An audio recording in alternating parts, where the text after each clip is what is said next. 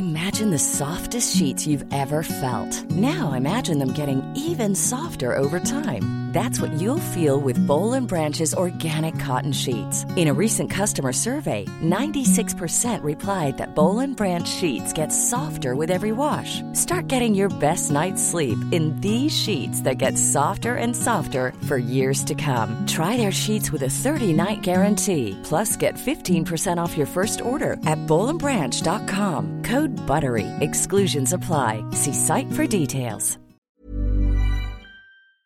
Quip, makers of the Quip electric toothbrush, make good habits simple with a new brush head, floss refill, and toothpaste delivered every 3 months. Sets start at $25. Get your first refill free at getquip.com/weatherinsider. That's getquip.com/weatherinsider. Arctic cold about to move into the United States. Some parts of the U.S. will be affected by that. In fact, a lot of the United States will be impacted by that Arctic cold this week. I'm AccuWeather.com's Evan Myers, joined by AccuWeather.com's Brett Anderson. This is Weather Insider for Monday, February the 17th at episode number 251. And Brett, in what might be considered a normal winter, this might be a run-of-the-mill Arctic blast for a few days. But this winter, it seems like it's extreme. Yeah, right. So talk about that. The cold weather moving out of Western Canada, frozen hinterlands of Western Canada, into the northern Rockies and northern Plain states, and it will be traversing the northern two-thirds of the country during the course of this week. Right. We have to get a storm out of the way first, and that's going to dump several inches of snow across the upper Great Lakes into extreme northern New England right through Tuesday night. And then once that moves by, that opens the door to the cold air. That comes in starting Wednesday. Coldest days look to be Thursday into early Friday. Again, this is an Arctic air mass, but it's coming and going fairly quickly, as almost all of these air masses have so far this year, due to a lack of blocking, what we call blocking high up in the northern latitudes, which tend to keep things locked in place. We haven't had that much this winter, so everything comes and goes fairly quickly.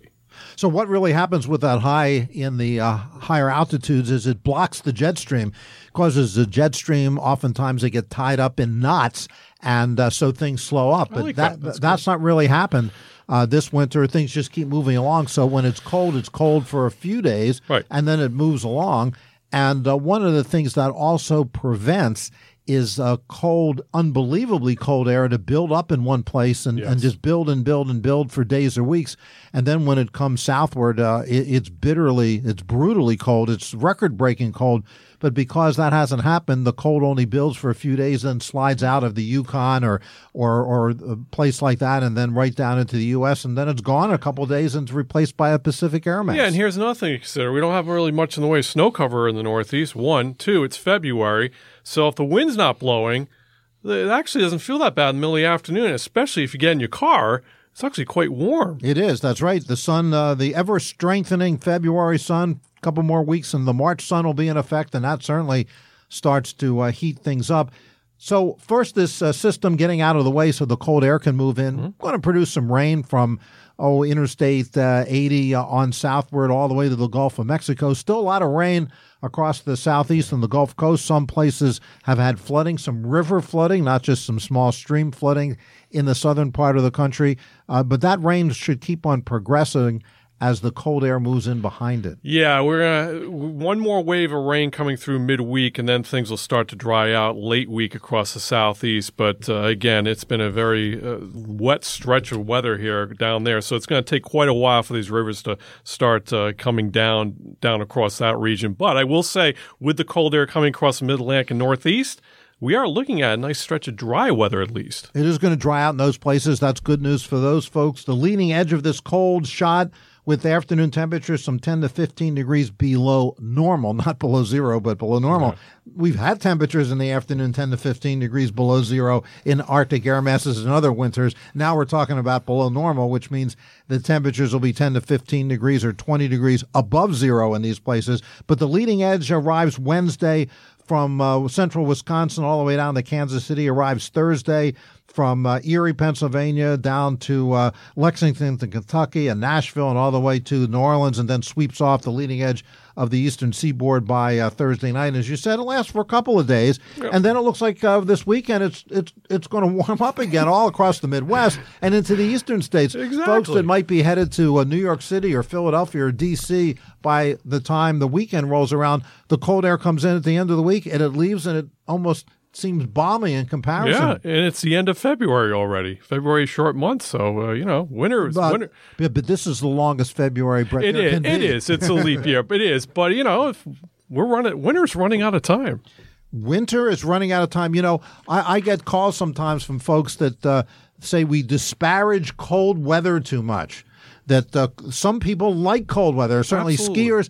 I'm not sure skiers like cold weather. They like cold enough weather to make snow and to be able to ski. That's what they like. But there are some folks that like cold weather. Ice fishers. And then let's see, ice fishers, snowmobilers. Like they all like cold weather. Well, the snowmobilers like cold weather or just the snow that it produces? There's a difference. Here's another thing I will say. I do a lot of Canada forecasting. Big thing, ice rinks. People like to make ice rinks. Ice rinks, that's Yes. right. When it's not that cold, you Terrible can't do year it. for ice rinks. And, well, you can make ice rinks in your backyard with a garden hose and flatten out the area, except it's got to be cold enough for it to freeze. It's going to be a swimming pool. These freeze and thaws just don't work, and we just don't see any sign of that coming. This has been a very mild winter again. We can talk about climate change, but we won't talk about it now because that is a whole other subject. What we will talk about is the cold weather. At least it's coming for a few days. So if you like cold weather, enjoy it. And if you don't like cold weather, warmth will follow right on its heels. Yeah. Whether you're at home getting ready for work, packing the kids' lunch, or commuting, listen to AccuWeather Daily. Subscribe on your favorite podcast platform, and you'll get the top trending weather story of the day every day.